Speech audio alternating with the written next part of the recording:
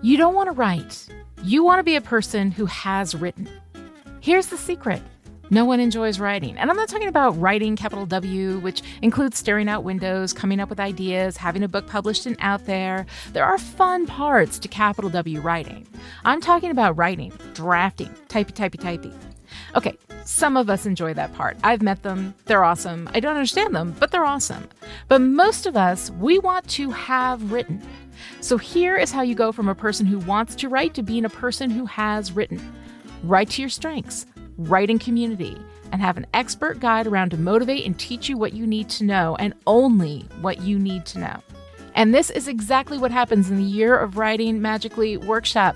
Spaces are available for the 2024 workshop that is 10 months from March to December, where you will be part of a community in which I lead you. I teach you everything you need to know about craft and teach you everything you need to know about discovery, drafting, drawer phase, and revision. I walk you through everything along with a group of people that you will bond with, have an amazing experience with, and I absolutely guarantee you will get more work done on that book than you would have if you had gone it alone.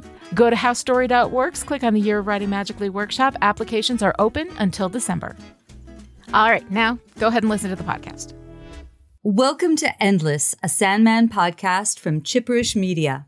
I'm writer, erstwhile DC Comics editor, and ghoulish madwoman Elisa Whitney. And I'm story expert, hardened by the years, Lonnie Diane Rich. Today on Endless, we're going to be talking about Sandman 29, Thermidor. Thermidor was written by Neil Gaiman, penciled by Stan Walk, inked by Dick Giordano, colored by Danny Vazzo, and lettered by Todd Klein. This issue was edited by the invincible Karen Berger, assisted by the well-intentioned Elisa Whitney, cover by the inimitable Dave McKean. The myths are dead. The gods are dead. The ghosts and ghouls and phantoms are dead. Time to wake up.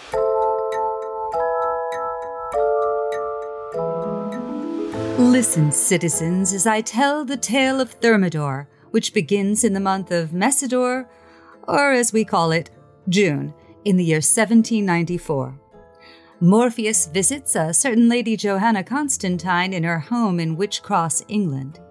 5 years after he first encountered her, in the hobgaddling issue, Men of Good Fortune, he needs a mortal agent to do what he cannot do himself, as it is a family affair. This little hint should make the little hairs on the back of your arms prickle, careful reader. For this terribly dangerous mission, Morpheus promises to give Lady J what it is in my power to give. A fee she accepts. We jump in time to Thermidor to use the vernacular of the French revolutionaries and find Lady J disguised as a French peasant, strolling the back alleys of Paris with a sack in her hand. Two grubby sans-culottes stop her, hoping to steal a cabbage or a chunk of bread, but our ingenious spy reveals that her sack contains the bodiless head of an aristo swine, and there are plenty of those rolling around that summer. Fooled by the gripping story of aristocratic cruelty, Jean, as she calls herself here, delivers. The grubby citizens nevertheless cut the gold earring from the head's cold white ear. It is only when the two depart that Jean allows herself a glare that reveals her true feelings. In the boarding house where she is staying, she reveals far more. Apologizing to the head and tending it with gentle ministrations, she and the head confer as to the best way to escape from France. We learn the earring will return to the head after bringing misery to its temporary owner. Yet, both agree it's unfortunate that the head was spotted. Despite this misfortune, we see that Lady J retains her cocky sense of humor, though the tenderness with which she regards the head is an expression we seldom, if ever, see on her descendant John Constantine's face. But tender or cunning, J is taken by the Revolutionary Guards who storm the boarding house. She is taken and interrogated when a well-dressed citizen named Louis Saint-Just, who is on the powerful Committee for Public Safety, appears to take her to Luxembourg, where political prisoners are kept. Even though Saint-Just has succumbed to J's charms, his first loyalty is to Robespierre. He passes Thomas Paine, the author of The Rights of Man, in a cell condemned to die. You have perverted the spirit of revolution, says Paine. Chief pervert and leading member of the Committee of Public Safety, Robespierre, responsible for around 17,000 heads being parted from their bodies, wants the head, which he views as symbolic of the Ancien Régime. As a puppet show of headless bodies cavort outside her window, Jay sleeps uneasily and dreams herself an audience with Morpheus. At first, Morpheus thinks he can offer no succor, but then his raven Jessamy reminds him that his son can still sing. But he will need a chorus. Robespierre, enlightened by a dream, realizes that the mythic head he seeks has been hidden in a pile of other heads. He leads Jay there, where she reminds him that he was warned. Then she unveils the head of Orpheus, ripped from his living body by the Bacchante, the women of the frenzy. Robespierre, believing that the gods are all dead, asks her to fetch it. Instead, she covers her ears and entreats the head of Orpheus to sing. He sings, and the heads of the executed victims of the revolution open their eyes and join his laments of ideals corrupted and drowned in blood, the voices of the uneasy dead raised in jagged unison. In Jay's words, "My ears were covered, but I could not entirely obliterate the sounds the head made as it began its song. Although I possess a modicum of Greek, for the most part the words it used were unfamiliar to me. The head sang first of blood, of the baying senseless cries of the mob, of the anger of women and men, of the worm that devours its own flesh. The ghastly chorus sang of those who lead and manipulate, of a dream, and of the ending of a dream." Transfixed, Robespierre and his minions stand like statues as Johanna and her charge escape the bloodiest month of the French Revolution. Soon after, Robespierre himself joins the tally of bodiless heads. On the island of Naxos, Jay delivers her charge to the priests. Saved by his father, Orpheus is nevertheless still estranged from him, and while he mourns this, Jay mourns the loss of Orpheus from her life. Orpheus does not want to see her again, but his song lingers in her mind, and there are many in authority to whom she would sing it. And so would I, citizens. So would I. All right. Okay, so Elisa, here we are in yet another short story, a one-off from Sandman, Thermidor. I'm curious what your response is to this, because as I understand, you are entirely responsible for this issue being written. Is that correct? Yes, I will save the details of that for Lucien's library, but I will say that I had a chance to do some writing with Neil yesterday, and he reminded me of just what I put him through. And so it's only fitting that it took me a very long time to write the summary of this powerful and dense story. I should say that, as you know, but hopefully our readers, our viewers, our listeners, that's what they're called. Our listeners will not be privy to the fact that I had a desperate call to Maurice, my Belgian frequent artist collaborator, to say, how do I pronounce sans culotte in French? But you got the pronunciation down under the wire, so we're all good. I don't think so. He kept saying, no, sans culotte. And I just don't think I quite had it. I feel like Emily in Paris. Hey, look, you did your best. That's all anybody can ask you to do. And my favorite thing is that Elisa looks at me and she's like, how's your French? And I'm like, I know nothing. I never took a single day of French class. I've never been to France or anywhere where they speak French. Like, I am terrible with French. So I was no help at all. I felt a little like Emily in Paris during the Reign of Terror. Well, hopefully it wasn't quite that bad. Honestly, the second I saw Johanna Constantine, I was like, I'm in. Like, any story centering Johanna is always going to be my catnip. And it's so much fun seeing her in this. And again, Sandman Morpheus is kind of taking a back seat to everything else that's going on. He's just sort of present as an influence. And I always find that so interesting that the quote unquote central character is kind of rarely centered in these stories. And that to me is interesting, especially because typically, he's a man, men are the centers of their own stories and all of that kind of stuff. And we see that happen a lot. And yet the Sandman character will step aside and let other people have the stage really frequently. I kind of like that. It's not even his idea that saves the day. It's Jessamy the Raven. Jessamy the Raven. Absolutely. All right. So let's get started talking a little bit about the art in here, because I think that is one of the things that you and I were both taken with in different ways in this particular issue. Starting, as we always do with Dave McKean's cover art, which is this hatch mark sketch of Orpheus's head being held by a hand, all in black and green, which I find really interesting because most of the issue itself are these warmer colors.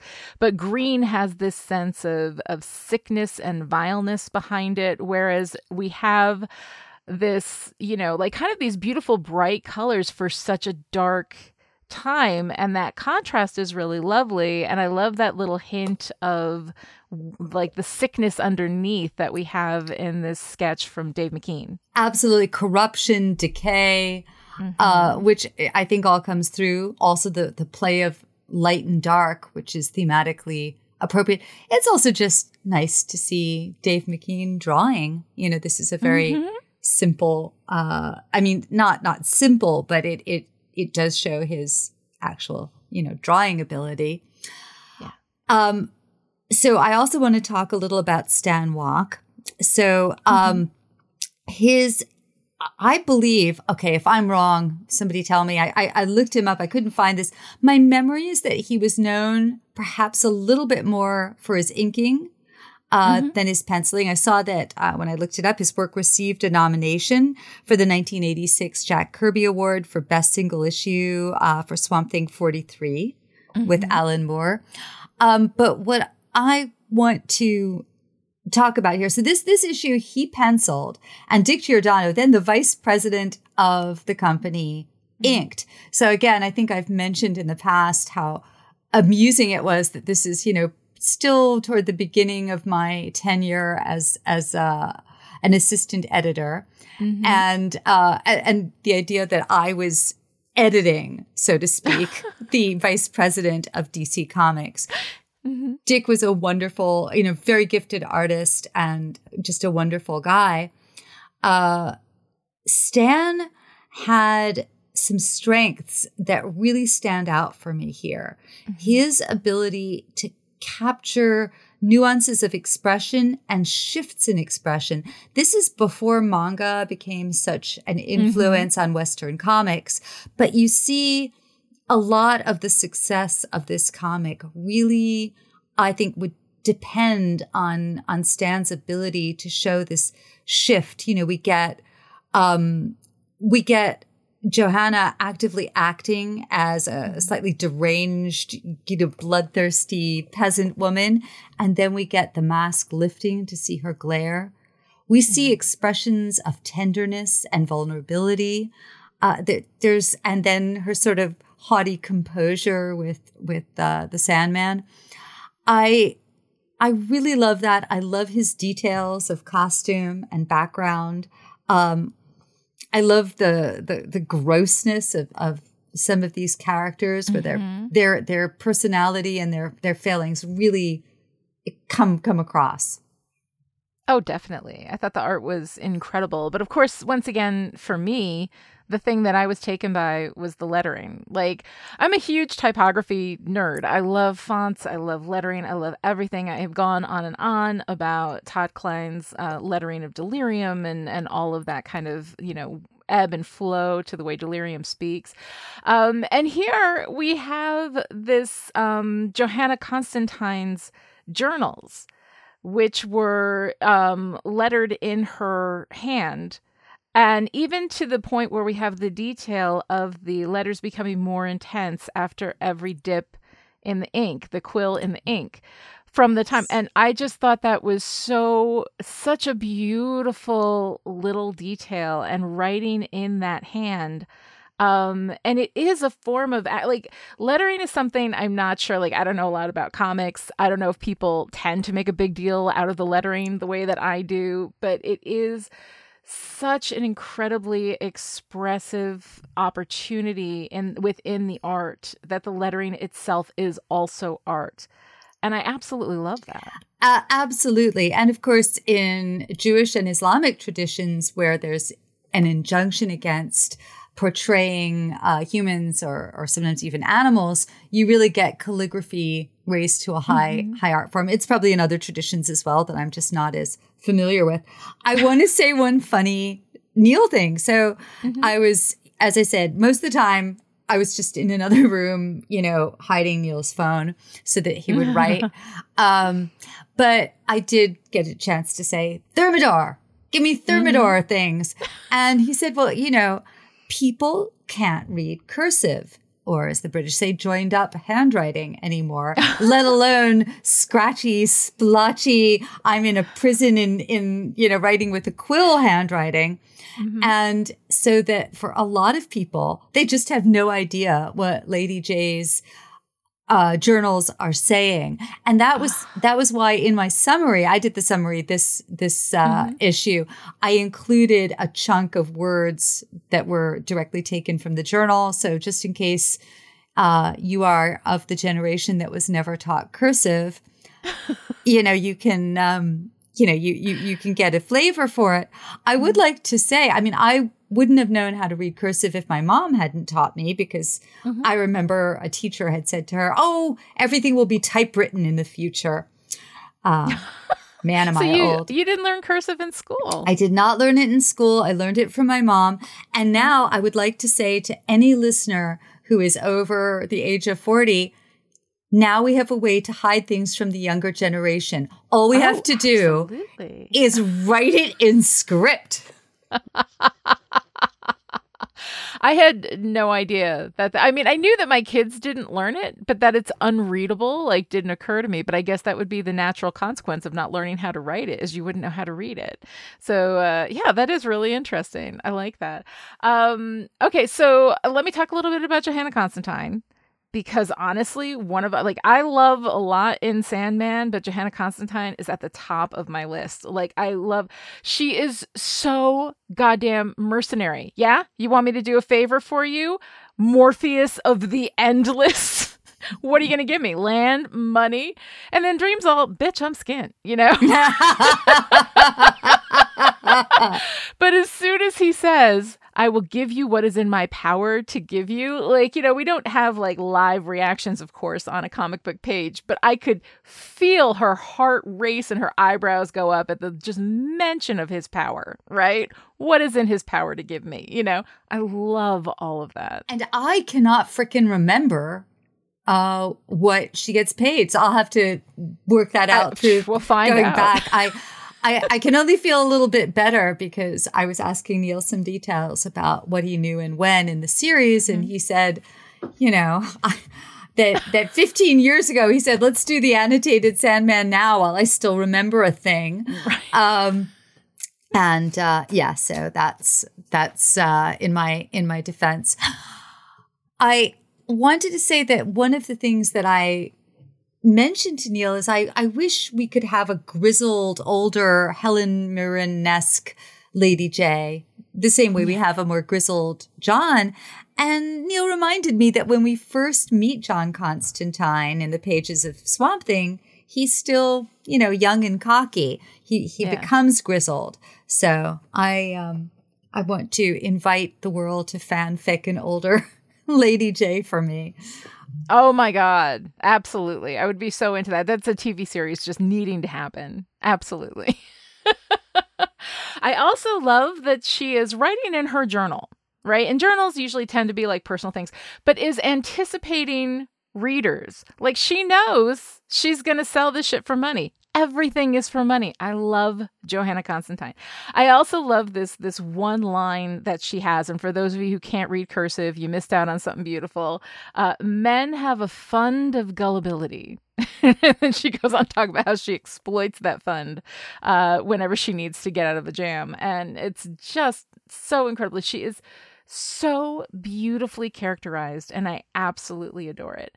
And the thing here, too, is that we have these 2 months between her escape from France and her arrival in Naxos to deliver Orpheus.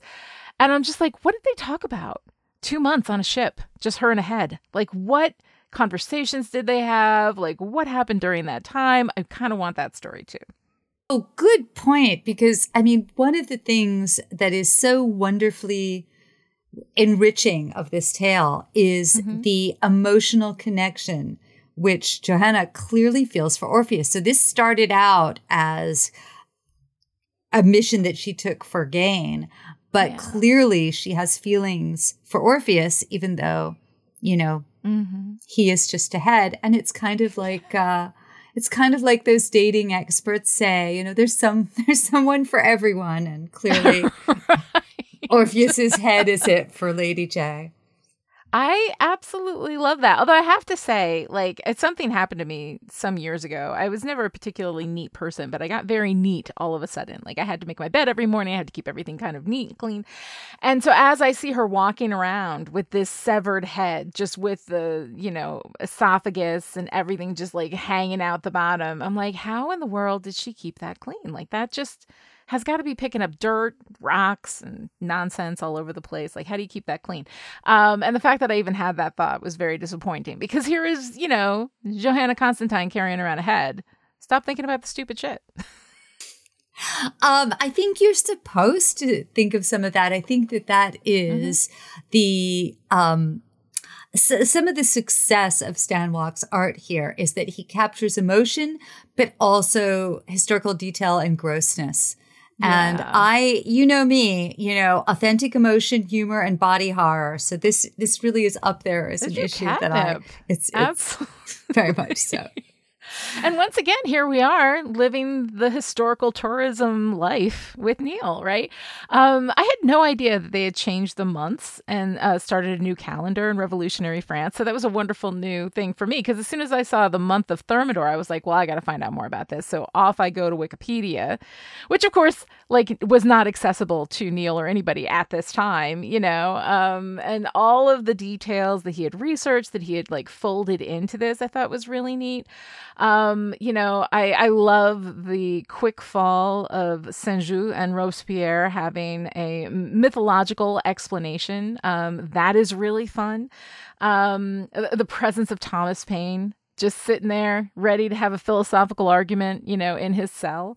That was very cool. And between the last issue's historical tourism, the actual, historical source for the sleeping sickness or encephalitis lethargica, which of course happened in the early 20th century, having that history there for to explain Dream and what happened to Dream and all of that. I love this kind of melding mythology into history, which is kind of how mythology became a thing. It was our only way to tell the stories that we wanted to tell, and that we needed to tell. So the independent short stories, the little short stories that come up every now and again within this world, I am really enjoying. I love that historical tourism.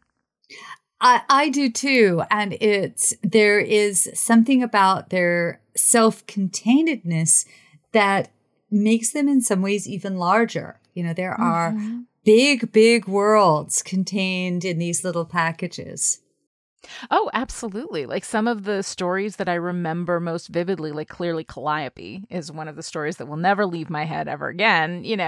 All of these little one-off stories that expand the world, but that bring it closer. This is a fantastical world with these endless, and yet melding in our real history with their stories brings it so much closer to. It's a sense of relevance to the life that I live every day. It is such a cool thing. Oh, so I just wanted to point out, you brought up Calliope. If you look back in Calliope in that issue, that is where we learn from the three that Calliope bore Morpheus's cub. Mm-hmm. So we can actually know who is the mom. Who is the mom? Yes, absolutely. And then at the end, when Orpheus is sitting there just ahead being I'd like to see my mom. I'd like to see my dad. There's something in that is just so, so heartbreaking and sad. that like he's just a head being carried around by a servant, and he just wants to see his mom and dad. And the idea that when he's asking, does this mean my dad cares about me? Does this mean like, working through all those daddy issues? I'm like, all right, go for it. Get that therapy, man. And again, as someone who is now, so much older than I was when this came out, I don't think I thought about how young Orpheus must have been when all this happened to him. But we will get more of his story. But I think, this is someone who made some, at least strategic errors in his life. And he would have done so really in his, I don't know, teens or 20s. So he's a young man. I mean, and he's not a young man at this point. He's very, very old. Right, exactly. It's kind of like the concept of age when you are endless, I think sort of loses some of its meaning because there's so many lessons to be learned at every stage. Or bodiless. There's so many things. Yes. Endless or bodiless. Endless or bodiless. It was also really fun to get to see a glimpse of Jessamy. Of course, Jessamy is the raven that died in the beginning of our story, trying to free Morpheus from his little glass prison. And there's something really beautiful about Jessamy coming in with the idea that saves the day. I absolutely love that. The wisdom of the ravens is one of my favorite things in the Sandman universe. Yeah, absolutely. But I'm plotting to talk a little about the research and the pre-internet days. So is it time absolutely. almost for is there some special music for like can we like it needs like we don't have special music now, but the wonderful thing is that as I edit, right, I can go and find it and actually put it in. So I will grab some music to like shift us into Lucien's library, and we will have Lucien's library theme. So I will grab that and we will have that right now.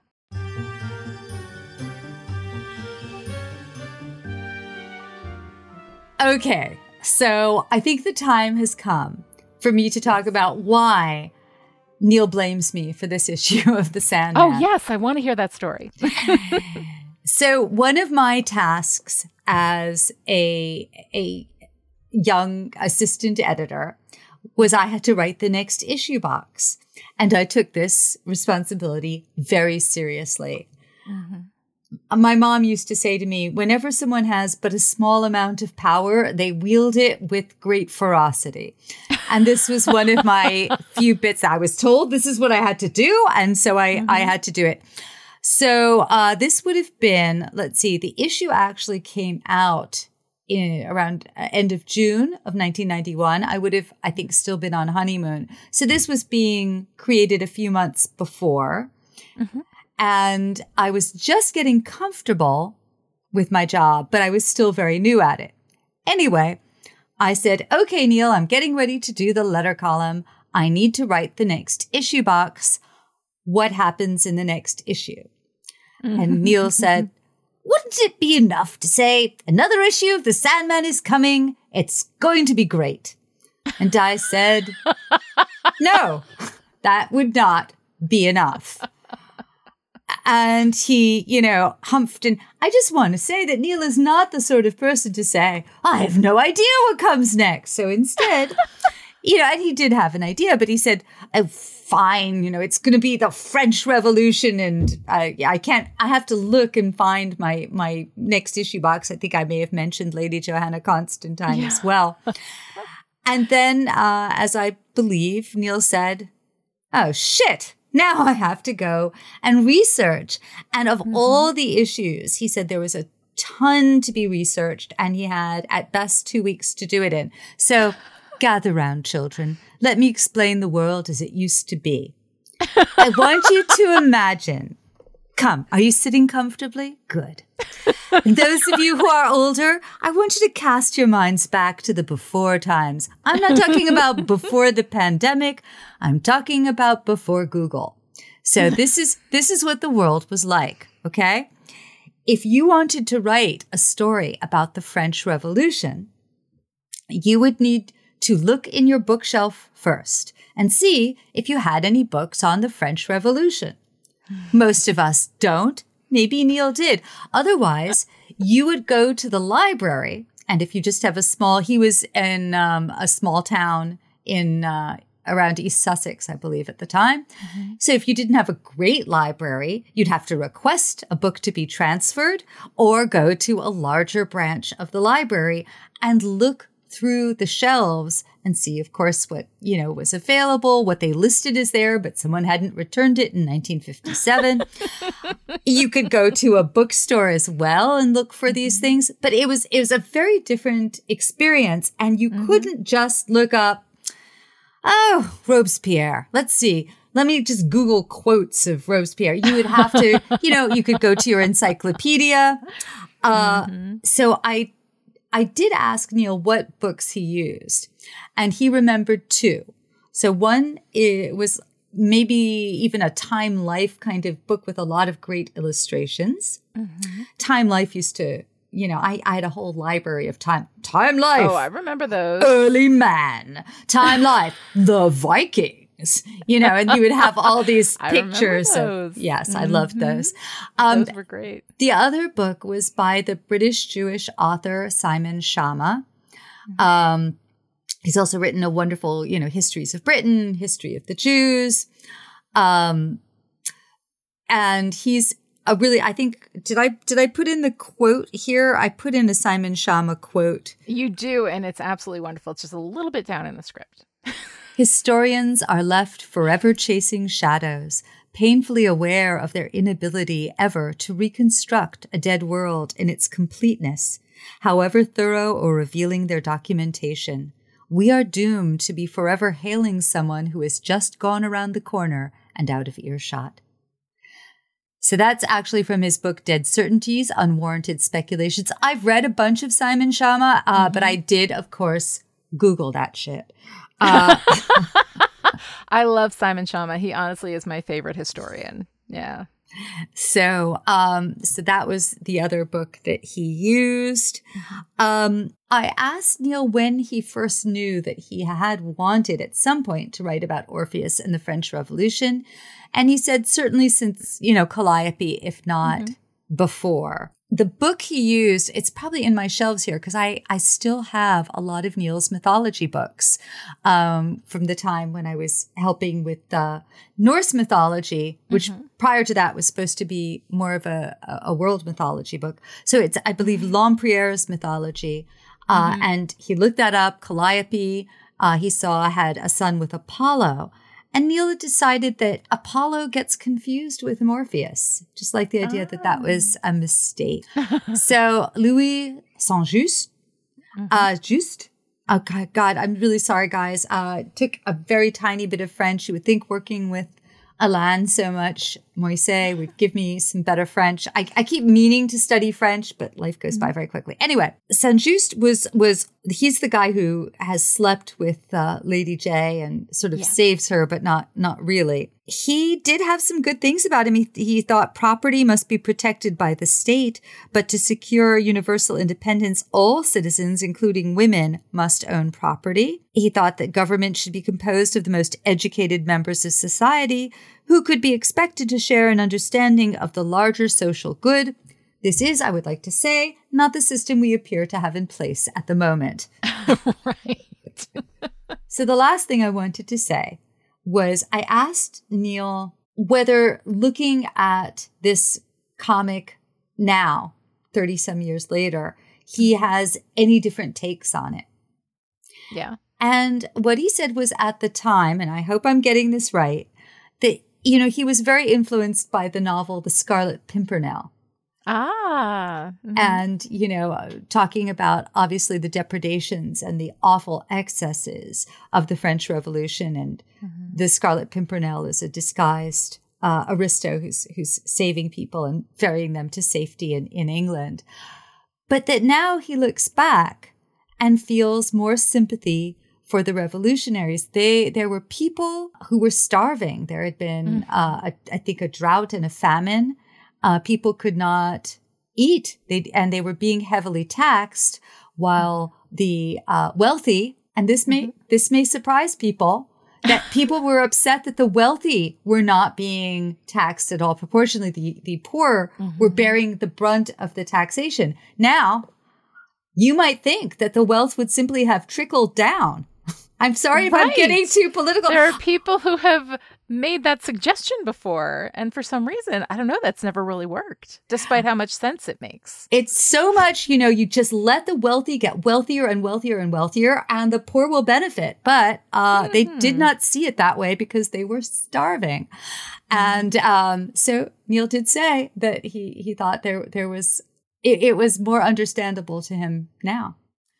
Wow, this is the most prickly and political we've been. I'll go right with you. And I do want to say, this isn't in my notes. I am not at all a fan of beheading. No, not at all. Mm-hmm. But I will say, I remember a great old horror comic about Monsieur Guillotine, who gave his name to his invention. So in the old days, people were hanged as a form of execution. And it was not either people were bad in math, just like me, and they didn't calculate the weight and the rope and all of that. There were many ways it could go wrong. And so the person who gave his name to the guillotine wanted a more humane, painless way. Also, chopping off people's heads with an axe requires, I guess, mad good knife skills. And it was, and sometimes it's not so great. Sometimes if you don't have somebody, like every now and again, right? We go somewhere and somebody is not really great at their job. And that's okay because their job isn't killing people. I would be really, yes. Yeah. I would be terrible. Every time I try to cut an onion, everyone starts shrieking and hiding their eyes. Yeah. No, it's it's tough. And the thing is that like we see, history doesn't repeat, but it certainly rhymes, and so you see this kind of pattern happening over and over and over again, where we end up with a oligarchy at some point, and it's all the billionaires getting together and let them eat cake and whatever, which, by the way, Marie Antoinette never actually said. So we'll just let that go. But that's one of the mythologies of the time, Yes. and so revolutions happen and tyrants, step into these spaces, these like gaps in power. And then, violent swings occur in situations like that. Like England had the revolution. They killed Charles. I think it was Charles II. You see these things happen over and over and over again. And I think that like in our current cycle, I'm really hoping that there won't be beheadings, but I would be perfectly happy to see a handful of people in orange jumpsuits. Like that would feel good to me. That would feel just. Not to, use a word we've got here, but yeah. So speaking of clothing, I have two last things I keep thinking of, because this is what happens when you do a lot of research. Yeah. So I can't remember the word tricot. It's the old women who knit by the guillotine that are referenced. So that is a wonderful thing to look up. All of the exciting, bloody. I'm not meaning to make light of this, but there were a lot of depraved things going on during the French Revolution. But one of the rabbit holes I started to fall down is I started to look up the changes in fashions. I wanted to see how accurate Stan Walk's costuming was. And besides thinking, maybe I want to be Lady Johanna Constantine with a head for Halloween, I began to realize how much the costuming reflected the radical changes that were happening in society.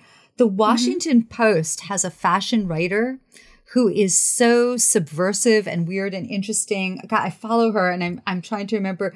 It's Rachel Tahijian. Do you know who I'm talking about?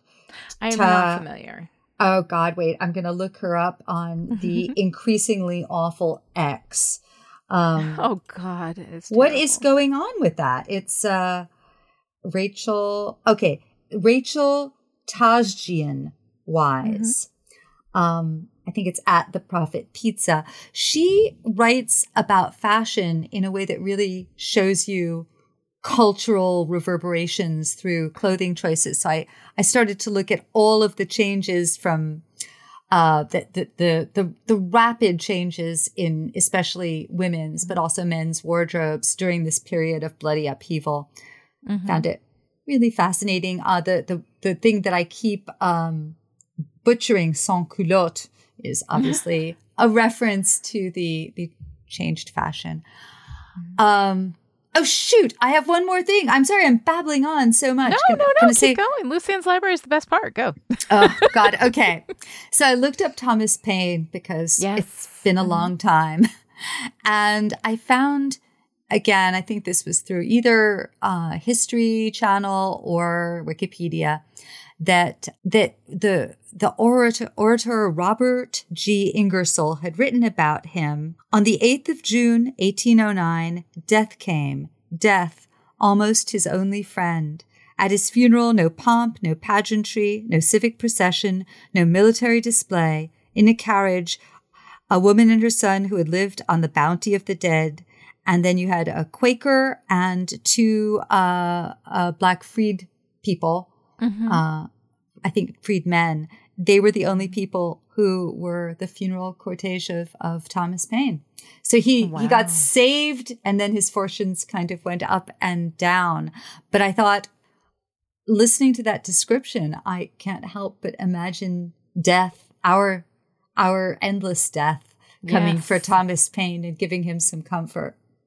That is really nice. Death is awesome. I mean, really, like very, very cool. They need to have. Do they have Sandman tarot cards? I need a deck. I think if they have Sandman tarot cards, I think they yes they do. And I must have had them at one point. I don't know.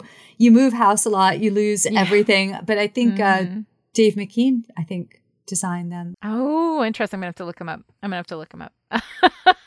I have a Buffy set of tarot cards. I feel like I need a set of tarot cards from everything that I review. It would be really wonderful.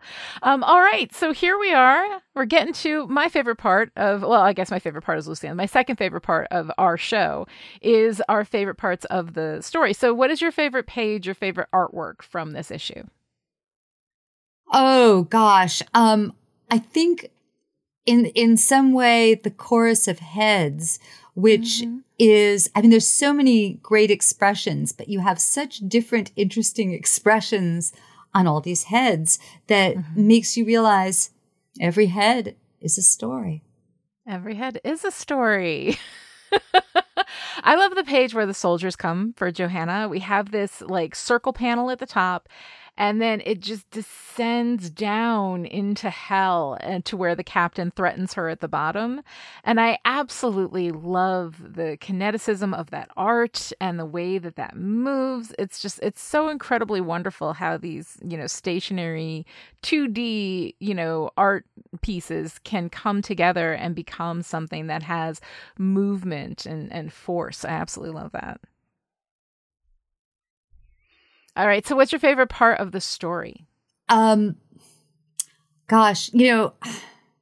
I think there are a few different moments, but there are moments where we really see how Johanna feels about Orpheus, and that sort of that surprising revelation where there are two revelations at the boarding house. One that, it's a talking head, and the other is that Johanna cares for him. Mm-hmm. I love that. What about really you, Lani? All tyrants must topple, right? I mean, when Orpheus sings and brings about the fall of Saint Just and Robespierre, it feels like justice. And justice is a thing that we would like to see happen, even though not necessarily in a violent and bloody way, but in like an orange jumpsuit way. Like I kind of like that. So yeah, I enjoyed that a lot.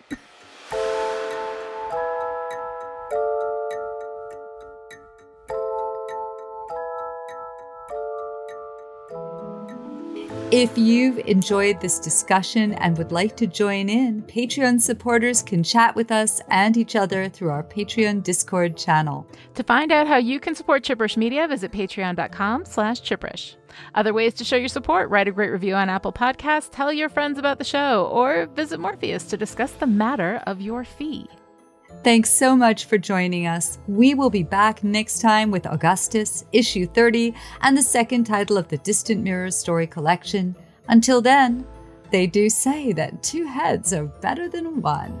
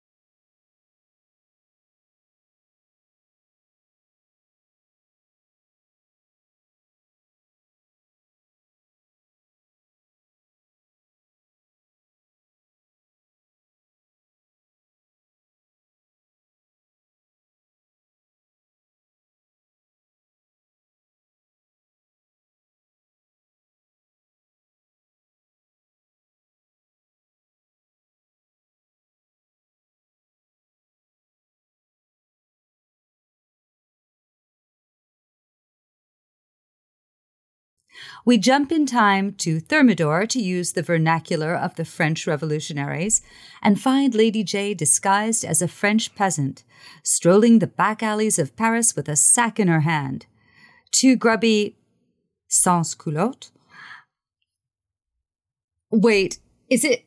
How's your French, Lonnie? I'm sorry. My French is terrible. I don't have any French. Is it sans or sans culottes? I think it's sans, but I really don't know. But it's okay. All right. I'm just going to do that again. Mm-hmm.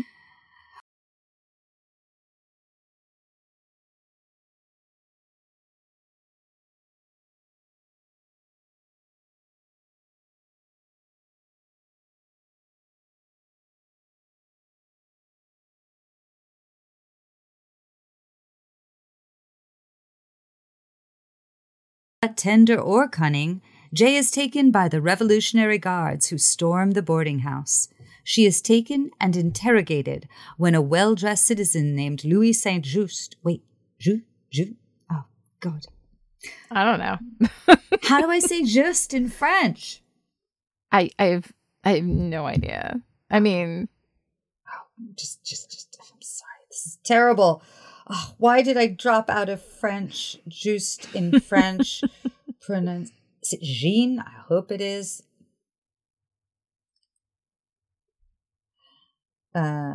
Just. No, that's not helpful. Fuck it.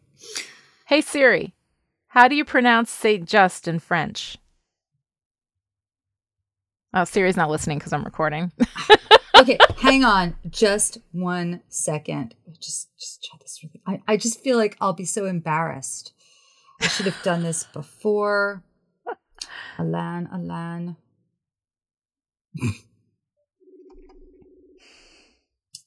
Just 1 second. Come on, Alan, answer the phone.